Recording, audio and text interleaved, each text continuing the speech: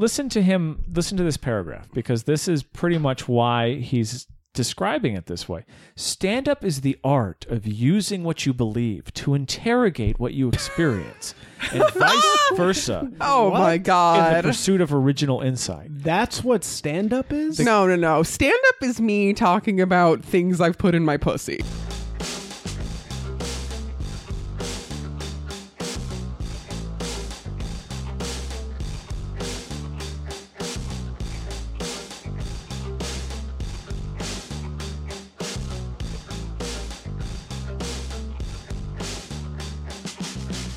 Hey, friends. Hi. The comedy episode. People have been actually asking me about why we haven't talked about Shane Gillis yet. Well, because you needed an expert. Here's the other Come reason on. is because doing podcasts about stand-up is my least interesting in the world to me. I agree. And this shit has been covered extensively. But I guess people want to hear opinions, and Isaac and I got into a big Twitter battle repeatedly about these things. By the way, follow us on Twitter for the show outside of the show, where Isaac and I get annoyed at something the other has posted and just tweet at each other because we're both bored at whatever we are doing in the moment. At Funzeroni and at Simpsonian. SIMPSONION. And also, we have a special guest. Joining us today, stand-up comedy expert. That's right. Well-respected in LA comedy. That's right. I stay booked. I do shows. Yeah. People love me. I'm loved. Heather Marouli's here. I'm here. So let's get started. There has been, again, I just want to register my annoyance with talking about this because comedy, one of the problems with comedy in the past few years is it's become way too overexposed in terms of process and how, I don't know, I find the entire idea of comedians talking about how they develop their stand-up and all that stuff to be very tedious. This is not like behind-the-scenes stuff I'm ever interested in. So there has been a lot of drama, and I guess Isaac has indicated that the Greek chorus has asked for us to comment on these things, but for our listeners who don't give a fuck about dumb shit, SNL a few weeks ago, by the time that this goes up, had hired a stand-up comedian named Shane Gillis. And over the course of a weekend, a bunch of clips of Shane appearing on his own podcast, I think primarily was the source, were posted by this guy named Seth Simons, who fashions himself a stand-up comedy writer and expert. And we can... So he has no background. He's not a performer. He's just I think he's a journalist. Let's see. You don't get to freelance newsletter-based comedy labor journalist without making a few enemies. So he's basically like a guy whose beat He's a comedy critic.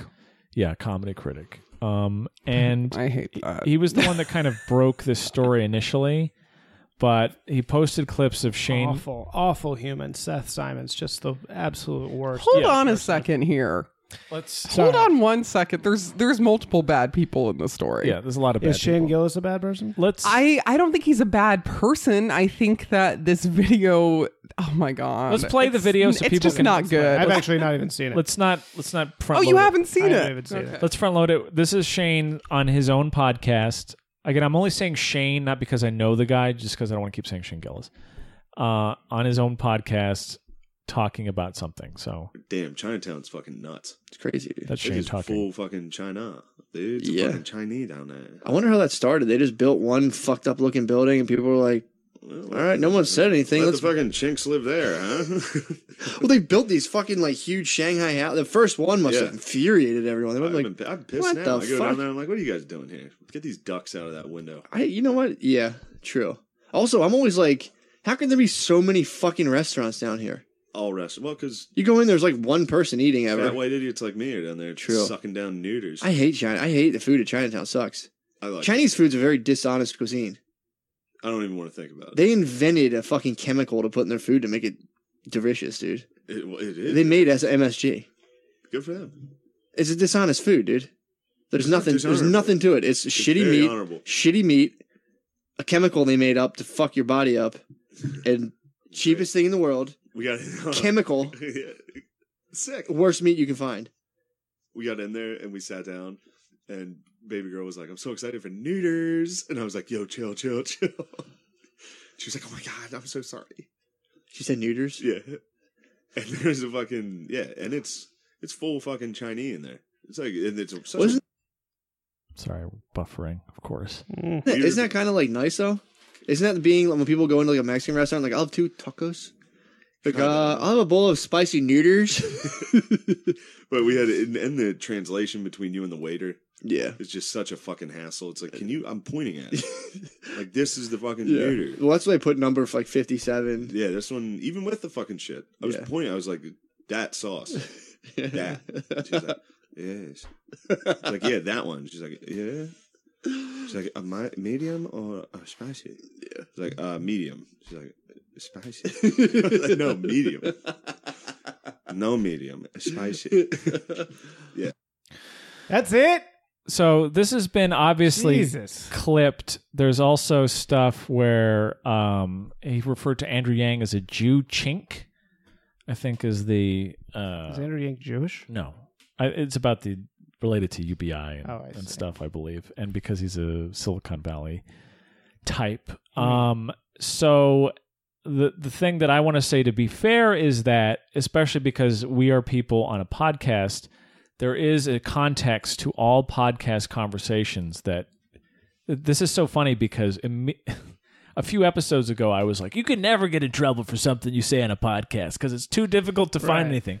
Literally after I said it, but before I posted it, this happened. Yeah. So I don't listen to my opinion about anything because I'm clearly not very educated about stuff. So this guy got in huge trouble in that he was fired from SNL and there was a bunch of people demanding apologies and so forth.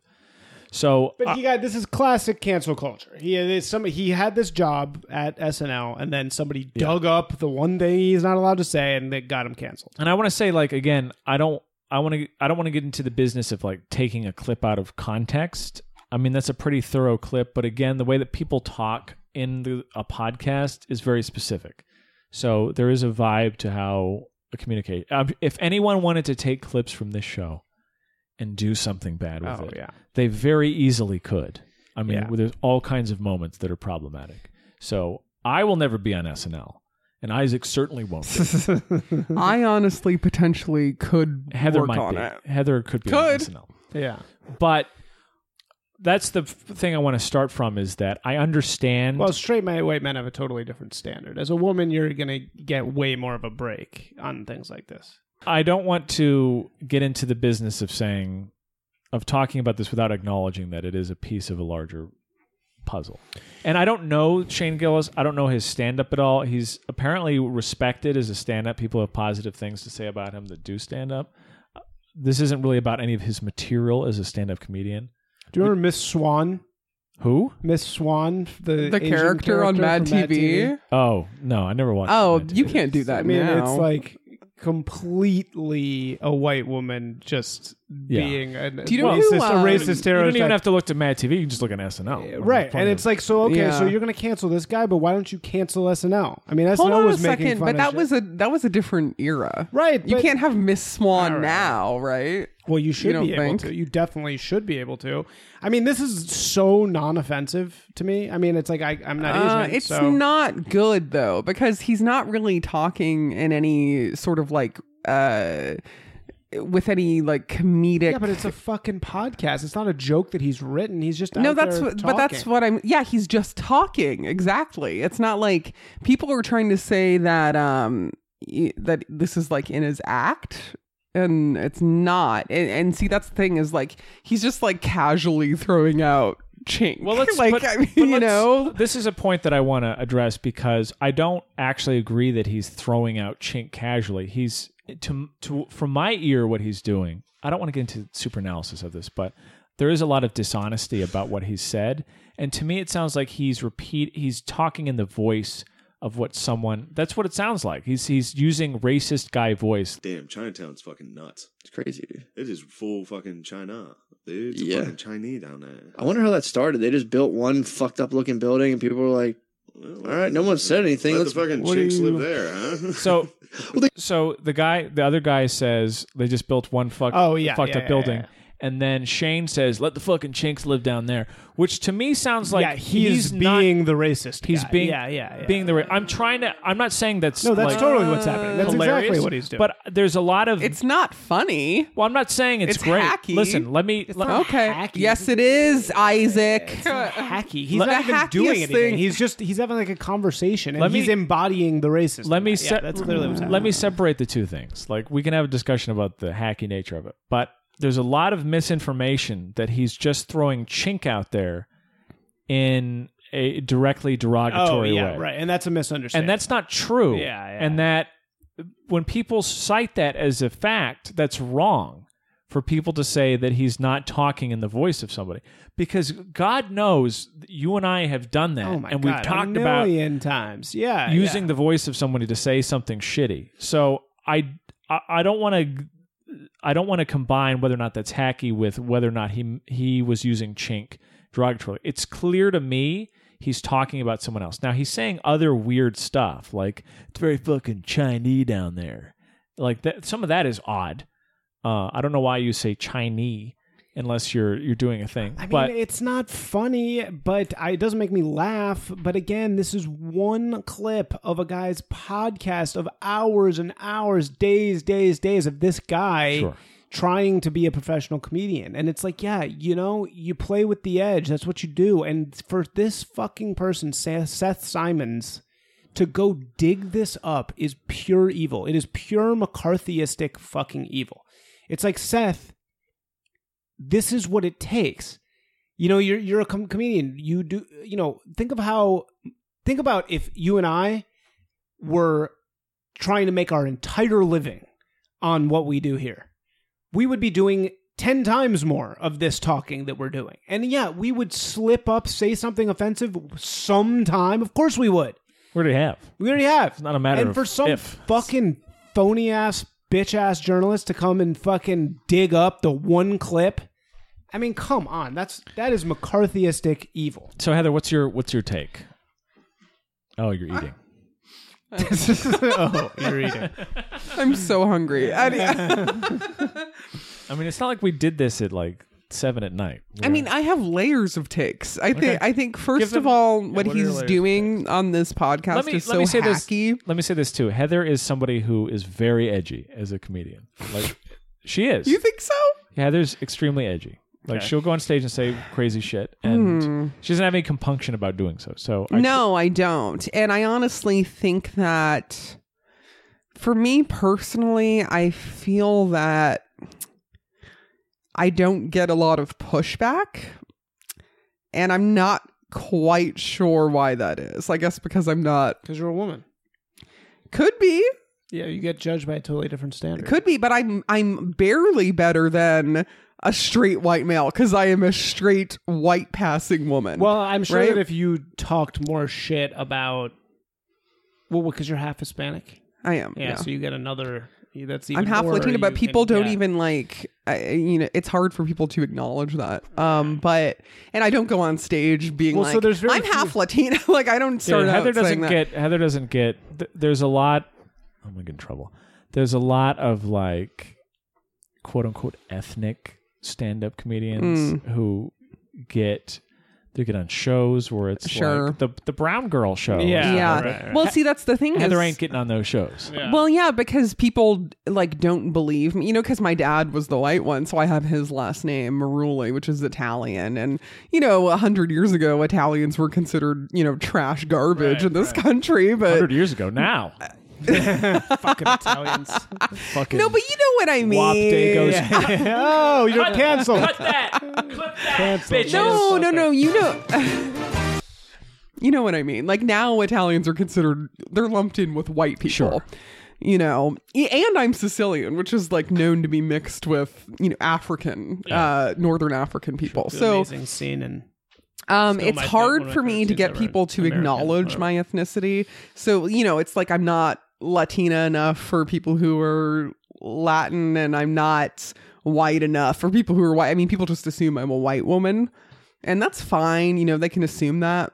I'm sure if you were talking shit about black people with that assumption, Right, you but would see, be I don't do held out to dry. in my comedy. There's no victims other than myself and my family, I would say, and the guys I'm dating. Like, Yes. so I don't really do like I'm pretty self-deprecating though, because I'm Yeah. talking about all these like bad things that happen to me and my dating life and all that shit. But I am like kind of edgy about it. I think, you know, I say things that people aren't really trying to say on stage, or right. Yeah.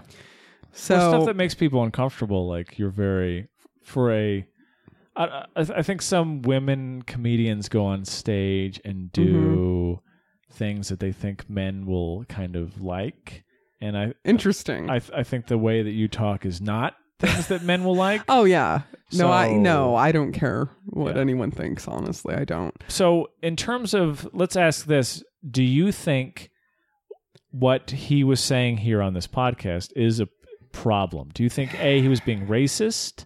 Is it your take that he was being racist? Yeah, I he's being mean, listen, it doesn't look good. It doesn't look good. I mean, because to me, like, you know, this podcast is kind of like a casual What conversation, podcast right? is this, by the way? Shane and something secret podcast. Yeah, Shane and So there's I a whole forgot the other network guy's of these name. kind of edgier guys that we'll talk about in a second. He's not. They're not. Yeah. Hold on a second. But I listen to a lot of those podcasts. Do you know what Well, Cumtown is? Yes, I love that podcast. So what is That's one of my Cumtown? favorite. So Cumtown is a podcast of three comics. It's Nick Mullen, Stavro Halkias, and Adam. I forget his last name. Sorry, Adam. But Cumtown is like just a comedy podcast where they're like basically just like doing voices and characters and shooting the shit and, you know, stuff like that. But they're doing it under the guise of like actual comedy. So like when you're doing like a character, like they'll like Nick will be like, oh, this is like what about guy who I don't know, like I don't know do you listen to Cumtown? no. Fuck, I can't even explain. You have to listen to Cumtown to get it, but it's very popular and I think it's hilarious. I listen to it all the time. But that's a podcast where they're definitely like aiming for a comedic tone, right? On this podcast, I feel like there's just nothing.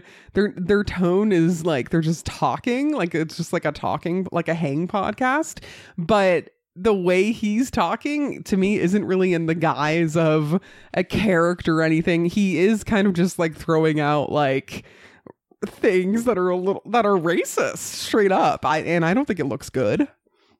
Yeah. I mean, he's definitely being racist, but I think he's trying to find, you know, this is clearly like the primordial ooze of comedy. Like he's trying to find a joke in there and he's trying to be edgy, and like it or not, being racist is edgy. So he's like, I don't think being racist is edgy. being racist is definitely edgy. No, So I'm just saying, no, it's not. It's just being racist. I think it's so fucking hacky. Right. When okay, guys maybe go it on is, stage maybe and it is. say things that they think are edgy, but they're really just racist. Sure, The- fine. That's these totally edgelords. fair. That's totally fair, but they're trying to play with going there, and the reason they're playing with going there is because that is what is edgy now, because that's the big thing you can't say. So he's trying to like find something there. I don't think this is I don't think funny, it's been but- appropriate to say chink for quite some time. I think it's been inappropriate for a he's long time. doing it, as Charles is saying, he's not just sitting there being like the fucking chink. Well, there's a He's couple- doing it because he's trying to put himself in racist voice and say that. That's well, what he's not very good at it. Maybe not, but he shouldn't be canceled. He's not So, Nick. a few different Mullen. a few different things happened. So he got fired from SNL. They said no dice. He had put out an apology, which was basically the Well, it standard. wasn't really an apology. It was like, yeah. I'm sorry that you were offended. It was one of those. Yeah. And then after the he apology was bad. You Yeah. have to admit, it was bad. He It was- was worded poorly. Yeah, like he- no publicist looked at it. You know, but Well, I don't. but that was refreshingly like that, you know? Yeah, I mean, so he was that happened, and then he was fired from SNL, and then there was like a huge back and forth, and that led to a few articles that were published that we're also talking about. One was in the Hollywood Reporter, and it's Comedy's Civil War, which many comedians have already made fun of. How an SNL firing exposed a growing rift in stand-up. which I think the Comedy Civil War part is dumb, but it does to some extent kind of reflect a sort of accurate description of some things that are happening in stand-up in terms of the way that people are approaching it. And then there's this Slate article written also by Seth Simons, who seems like a wonderful guy. And this article is called The Seething Stand-Up Underground That Gave Rise to Shane Gillis.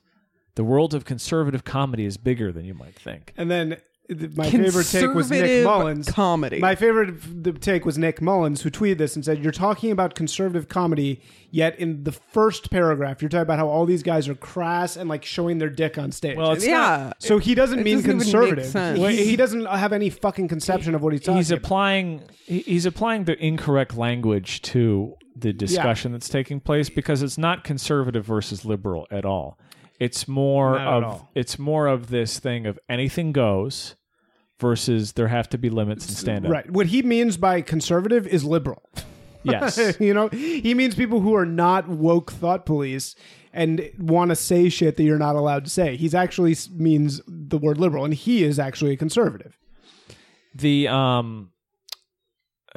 So the points that were raised in here are kind of interesting, and it's part of this weird. Well, they bring let me up. read you- Hold let on me a read a part. second. Wait. Hold on a second, because they're kind of talking about the New York scene that is comprised of guys like who are associated with Legion of Skanks. Legion of Skanks is Louis J. Gomez, Big J. Okerson, and Dave Smith. And they're like stalwarts of the New York City scene. And are they super inappropriate too? Like, are they? I don't think they're inappropriate. Are they, like, they're racist? comics. Yeah, I mean, exactly, but Well, it's sort of. and I'm Gillis. friendly with them. So, and these guys, they're actually not bad people. Like, I don't know what they're trying to do here, trying to say they're like bad people Yeah, so here- because so they here. like So say listen. shit on stage. So this is what fucking this takedown piece by Simons is saying, which is Seth, please listen to our podcast and cancel us. yeah. For God's sake. I need the publicity. yeah. I He's saying- need it. But he's saying, The but Dutch Gillis, praising us doesn't work, Yeah. so we have to do But this Gillis isn't the mass market family friendly conservatism of Jeff Foxworthy or Sebastian Maniscalco or dozens of inoffensive network sitcoms. It's rooted in the scene he belongs to, a community bound less by love of small government or Christian values or the nuclear family than by cruelty and misogyny and grievance. It's a world in which rape jokes are common currency, where slurs just a normal part of the lexicon. First of all, you can do a rape joke its if the members- rape joke is done well. Its members don't have the critical acclaim or high profiles their work might have earned 20 years ago. They're not starring in TV or movies. They're not headlining Madison Square Garden. Blah, blah, blah. What they do have are their own platforms, their own fans and subscribers, and a Right. hearty contempt for the industry that's passed them by, even as That is they oh formed my the backroom's God. oldest institution, the Clown Comedy Club. So this guy is so confused. It's like he's trying to draw an analog. He has no idea what he's talking He's about. trying to draw an analog between conservative comics of the past and this group of people Right. that don't resemble conservative. It's completely- comics it's- at all. It's complete nonsense. It's like bumble-headed newspeak. I've mentioned this a few times, but cultural critics, at their core, They wanted to be artists. They want right. Yeah. well, not that. It's not even that. I'm not Oh. even doing psychological analysis. of Okay. them. They hate stand-up because they do not agree with what it is supposed to do. And they treat stand-up like it's philosophy, and they treat it like it's a TED Talk. But it is inherently not, because stand-up is making people laugh Yes. at its core. 100%. Yes, And- that is the purpose. Yes. There is nothing else. There's only making people laugh. That's the only purpose of stand-up. And But then there are also comedians who treat it like a fucking platform, Well, of where they go course. up there and they want clapter and they're like just saying things for But to say just things. Listen to him. Listen to this paragraph, because this is pretty much why he's describing it this way. Stand-up is the art of using what you believe to interrogate what you experience, and vice versa. Oh my In the God. pursuit of original insight. That's what stand-up is? No. Stand up is me talking about things I've put in my pussy. Okay, like I mean, come on. It doesn't. Like, this but is so stupid. This is part of what you and I were talking about, Isaac, because stand-up is, at the most basic level, you go in front of a group of people and you make them laugh. Now, Sure. whatever method you use to make them laugh can vary. You can do political comedy, you can do one-liners, Sure. you can do personal comedy. Whatever that is always going to be in the service of making people laugh. And if Can we you're read the rest of this? Yes, please. Yeah. The catch is, this is continuing on. The catch is it's self-taught. You have to bring beliefs to the table, and you have to be willing to part with them. There are plenty of role models, but no one can teach you how to mediate between your competing selves. What they can show you is how to plug your observations into familiar structures that reliably make people laugh. Anyone who puts the work can master this, the art of telling jokes, without ever thinking new thoughts. And that's as it should be. Comedy does not have to be novel to be funny or worthwhile. What the fuck is he saying? What is He's this? talking. This is just total What I nonsense. translated that as is he feels that you can be taught to write a joke, which is true. There is math basically to writing a joke, you know. But he has a very gross misunderstanding of what stand-up is. And who it's for. He has an argument against you guys though, and he says criticize them and they'll throw up the golden rule. Funny is funny. If people laugh at a joke, the joke was worth telling. Gomez recently suggested he have no qualms booking Nazis on a podcast for the sake of comedy. If it was genuinely fucking Hitler, it would be interesting as fuck if we could make it funny. Treating funny as an unqualified good, no matter what is the butt of the joke, explains just about everything. The overlap between club comedy and reactionary podcasts, the coziness within the alt-right, yada, yada, yada, yada. So how does he argue against this? Well, he doesn't really, because he just says, these guys say mean things. Oh, yeah. Never mind that the product pollutes. Never mind that the joke is cruel. If you don't like it, don't watch it. If you don't watch it, it can't hurt you. What this swelling means of people who hate you, don't mind them. They're with us. We're in the business of giving people what they want, and business is booming. So he's trying to sort of obliquely say that this shit's bad. He's also he's also doing a bunch of dumb shit. He's conflating podcasting with stand-up, and they're inherently different mediums, because in stand-up comedy, you still have to go into a room and make the people in that room laugh. Yeah. So if you're not doing that... but hold on another second here. Yes. Hold on another second. You're not going to be able to make every single person in that room laugh. Of course. You're not going to be for everyone, no matter what type of comedian Absolutely. you are. But in terms... I'm not for everyone. Sure. That's fine. But it's also the case that if you are good at stand-up, if you can pretty much go into any room and at least get a solid majority of the audience to laugh. Yes, absolutely, 100. And that's the thing that's being ignored, is like he's treating podcasts, which have a more specified audience. Like people generally don't listen to people they're not interested in hearing from in podcasts. Right. As though that's commingling with stand-up. But stand-up still has the very basic function of making an audience laugh. And that's all that it is. And anyone that tries to force it into these other things is just battling against the art form. Like, it's not possible to talk about stand-up without acknowledging that its entire purpose, which is different than movies and TV shows and writing and every other comedic form, the main purpose of stand-up is a performance that makes people laugh. That's the expectation that the audience has. Within 30 seconds of you getting on stage and grabbing that microphone, I need to be fucking laughing. No, it should be way less than 30. Yeah, I mean, that's being You very should have generous. a laugh within 10 seconds. Right. Within 10 seconds, there should be a laugh. Sure. The first thing you say into the mic should be fucking funny. Or the way you take the mic out of the stand should be fucking funny. I believe this 100%. Well, look, I certainly, we've argued about this before, about like the purpose of comedy. And I certainly don't want to be like this motherfucker The purpose who has is this just esoteric, completely absurd, totally personalized definition of comedy that he's trying to force everybody to believe in. Right. So if the battle is between comedy just being funny and this stupid definition, I definitely don't agree That's with all him. that it ever is. Sure. I guess, I mean, what are your thoughts on this? Do you think that, are you on the side of the Luis Gomez or the people who are saying, hey, look, it's funny if it's funny. It doesn't matter if it's offensive. Do you think comedy has any responsibility to be woke or PC or anything? hate those and if words. so, then aren't you being hypocritical because you're saying if it's funny, it's funny? No, I don't think comedy has responsibilities like responsibility to whom? Exactly. I don't think I've ever argued that. I don't think I've ever been on the side of, oh, there's certain things that you have to do in stand-up. I think I am of the mind that if something that there's kind of this edgelord attitude. Yes. Where yes. people go up and they're just like, I say the N-word and you guys don't like it because you're triggered. And it's like, no, it's because you didn't make it funny when you said it. Correct. And There's a whole lot of unfunny people who go on stage and just say whatever they want to say, just the fuck to say it, and then they get mad when people don't laugh because they don't understand that you have to be funny. You have to make it funny. You can't. It's not stand up is not a platform to just go on stage and spout your fucking unpopular beliefs that nobody gives a fuck about. Yeah, and this is That's what I did. This is the problem. Shocking. This is the problem with the rights part of it, because they don't understand that being edgy is not enough. Like, there's also, you have to still be funny while being edgy. Like, and here's a perfect, this is why Steven Crowder is not funny and Adam Yenser is funny. Because Steven Crowder's politics get in the way of his comedy. And Adam Yenser's politics do not. Yeah. Because he still has the goal, even though he's a right-leaning Christian, and I don't agree with him on anything, he still structures a joke correctly. That guy's a Right. Christian. But the Adam problem Yenser? is, Yeah. the problem is some people do course.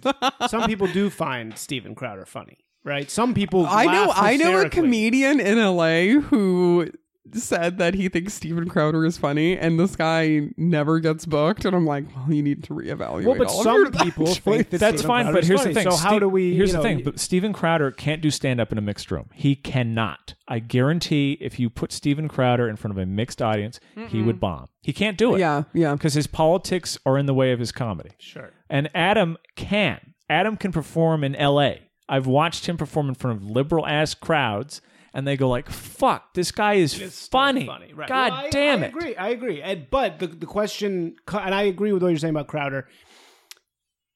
The question Same thing with becomes, Dennis Miller. though, That happened to Dennis Miller. Dennis Miller's politics have gotten in the way of his Oh, stand-up. he's just but the he's question off the comes, rails. The question now. comes, Yes. and what the implication here is what makes people laugh. And the reason why stand-up comedy has always, maybe it's not the purpose, but it has always flirted with what you're not allowed to say, right? That's always been not necessarily a mandatory part of it. There are many comedians that don't do this, but historically speaking, many comics are famous for saying inappropriate things, right? Sure. The reason for that, I believe, and it's not even disagreeing with your definition, is that the definition, what makes people laugh, oftentimes implicates those things. It implicates Sure. the inappropriate things. Well, yeah. I mean, I think Joe Rogan retweeted, I don't remember the guy's name, but the guy said, stand-up comedy is basically standing in front of people saying horrible things. Right, exactly. And that's why somebody like Simons, whatever this guy's name is, Steph Simons? Yeah. Seth Simons, is the idea of trying to pin, like clean up comedy is automatically insane. Well, yeah, because he's- I'm not okay. I keep getting stuck in saying the entire point of it is blank. I'm just saying the things that make people laugh inherently, oftentimes, are the things you're not supposed to say. Yeah, you know? well, see, and I hate to say, I mean, I don't want to sound like totally pretentious, but stand-up like he comedy doesn't realize is that. an art form, okay? And what does art Right. do? Art is meant to criticize culture. You know, it's a way to analyze things that are going on around us, you know, to comment Right, on. and you have to be able to go over Yes. to the edge on there. And that's what's so evil about this, is that these are people who are just in the podcasting phase. They're kind of toying around with ideas that maybe go over the edge, and no, they don't always work. Of course, they don't always usually work. Most of the No. time they don't. But to try and ban people from allowing them to experiment in that way is insane. I mean, I guess, you know, the difference is all that experimentation didn't used to happen. It wasn't recorded. Well, yeah, a You lot know of, what I mean? It wasn't on the record. a Whereas lot of- now it is. A on lot the of podcasting is people. Also, can I just say something that I Casually I see in the scene with comedy? I feel like a lot of comedians who, you know, want to like be on soapboxes and, you know, say all these like I'm an PC activist. things. Yeah, there's one comic I can't stand who has this thing called laughtivism. Who- Isn't that? I don't want to say his name because I really dislike him. What are his initials? I'll tell you off the air because I really don't like this Is person. it the one who stretches? Oh, yeah. Okay. Oh, yeah. Anyone who stretches before a 10-minute set is fucking insane. They need to be institutionalized.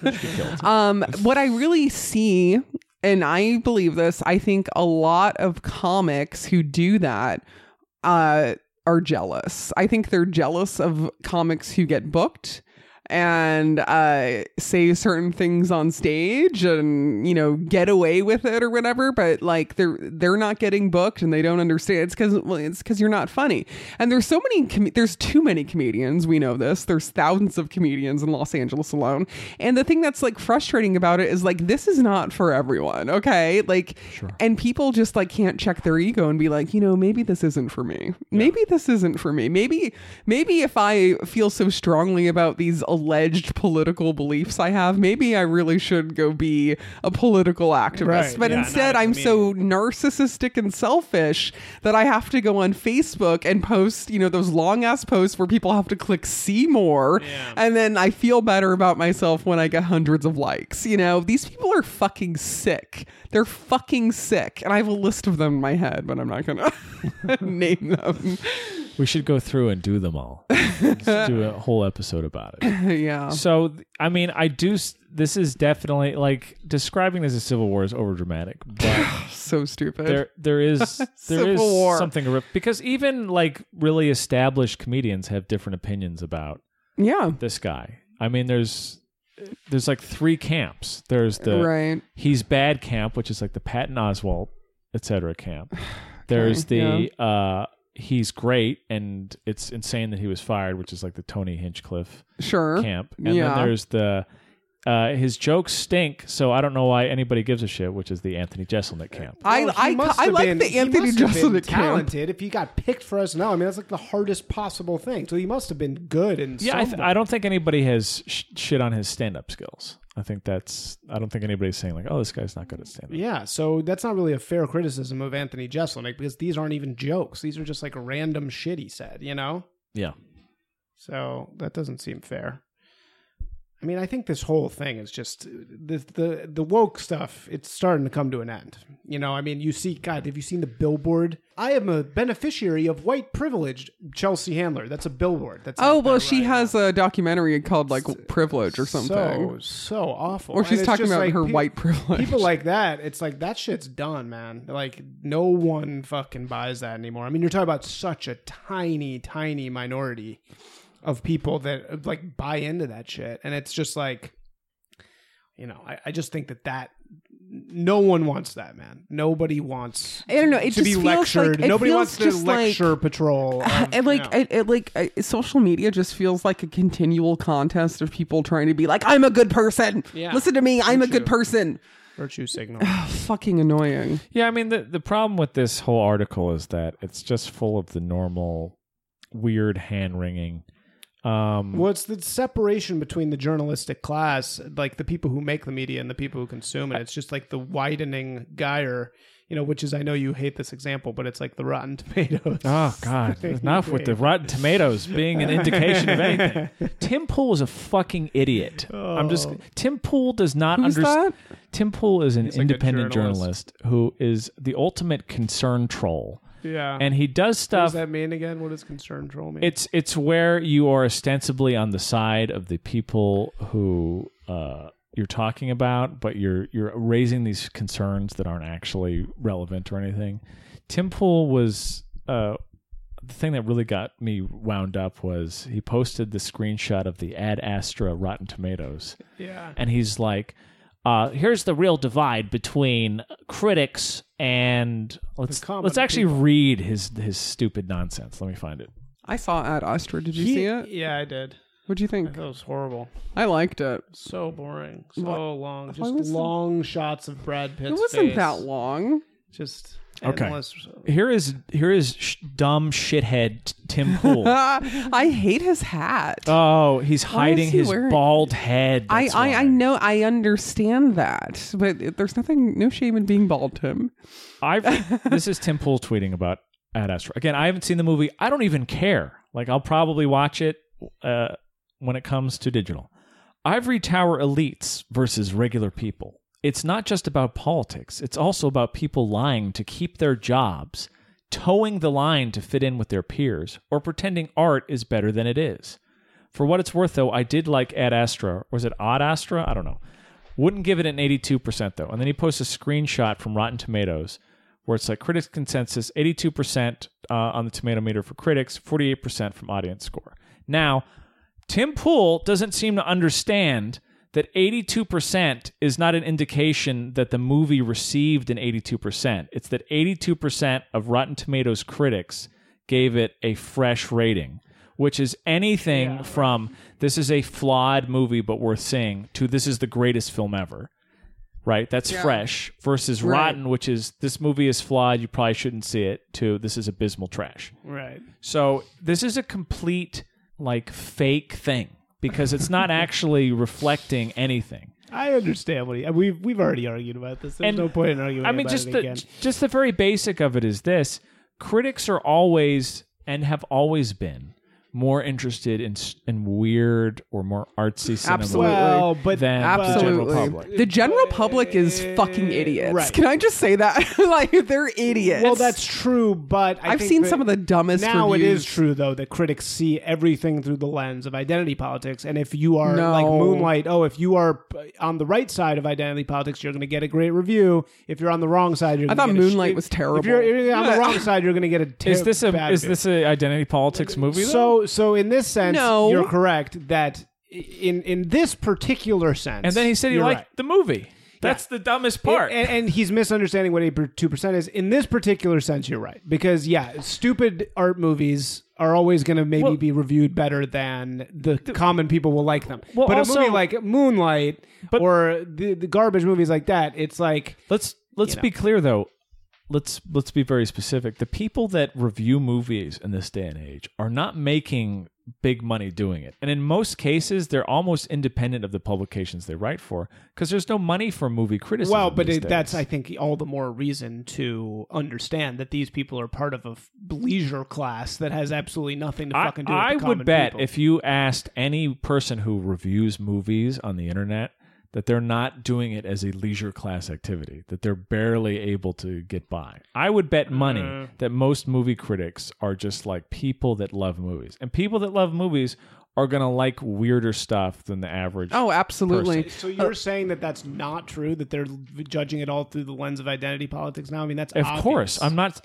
It depends on the critic, Like, there's not a I would monolith say about the these things. overwhelming majority of them, though, are I don't think on so. this If side. you read most movie criticism, they're not talking identity politics. Well, I That's- think there's a horde of problematic seekers that will sink movies because they're not woke enough, or they'll push movies up because they are. Yeah, but it's woke the same thing on the right. There's a horde of people who will game Rotten Tomatoes because they don't like that the Star Wars: The Last Jedi But had I think an Asian and a black I think character. in it. the establishment media is overwhelmingly dominated by people in the left side of it. I think that might be true, but I think most movie reviewers, specifically, less culture writers, Well, it's because there's a difference. Movie reviewers, if you read a lot of movie reviews, it's not really an identity politics thing. Culture writers, like people that write about stand-up and have idiotic ideas about what something is responsible for doing, they'll do it. I feel like it's the movie reviewers for like Slate and Vice. It's like the No, shittier movie reviewers. those guys are- It's like in the New Yorker movie reviews. No, they're not going to be like Even this if- is problematic. Even if you read Slate and Although such, that's not. like there's some good movie criticism in Slate. They've had My a favorite long movie history of of the it. past year was Dragged Across Concrete, and that's like problematic. I mean, haven't the seen that nice thing is now I can always tell when I want to see a movie because it's like called problematic, and I'm like, I want to see this.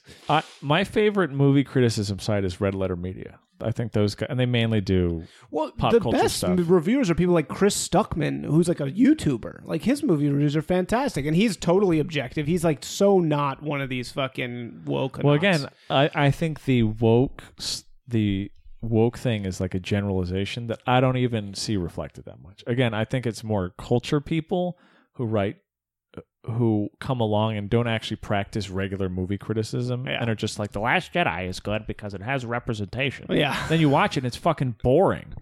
And it's like, no, this movie stinks because it's boring, not because it has a black character and an Asian character. It's just a dull film. Speaking of boring, I think we bored Heather out of the right out of the episode. Heather's a big movie lover. I actually am. I go to the movies almost every week. Yeah, I love movies.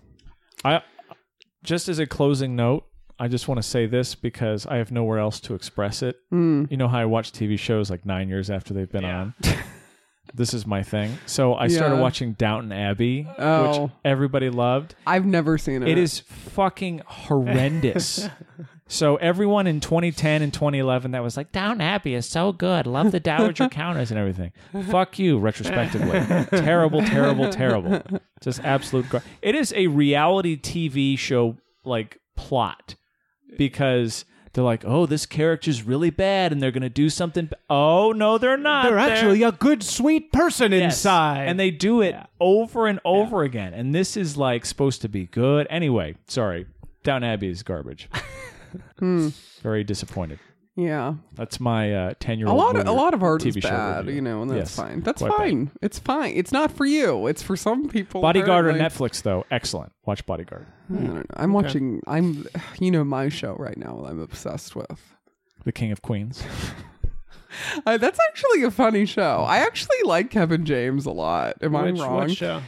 Succession. Yeah, Succession. It's too good. It makes me anxious. I'm mad that everybody else likes it now because I feel like I kind of watched it the first season when it was a little under the radar. The hipster effect. All right, I know. Let's put this episode out of its misery. friends. Anyway, hold on. I have to say one more thing. Please. If you're thinking about doing stand-up comedy, please don't because we don't. There's too many comedians. Yeah. And we don't need you. There should be a culling. Unless you've had a horrible life that you need to talk about. Maybe we do. And certainly, if you're going to do stand-up, don't move to LA to do it. Just worst idea stay in the home. world. You don't need to go here. Terrible. All right, Heather, where can people find you? You can find me on Twitter and Instagram at Fixed Air Heather, FIXEDAIRHEATHER. My podcast, Unruly Podcast. And come see me do stand-up in the LA area and out of town. You know? Bye, everybody. Bye. Bye.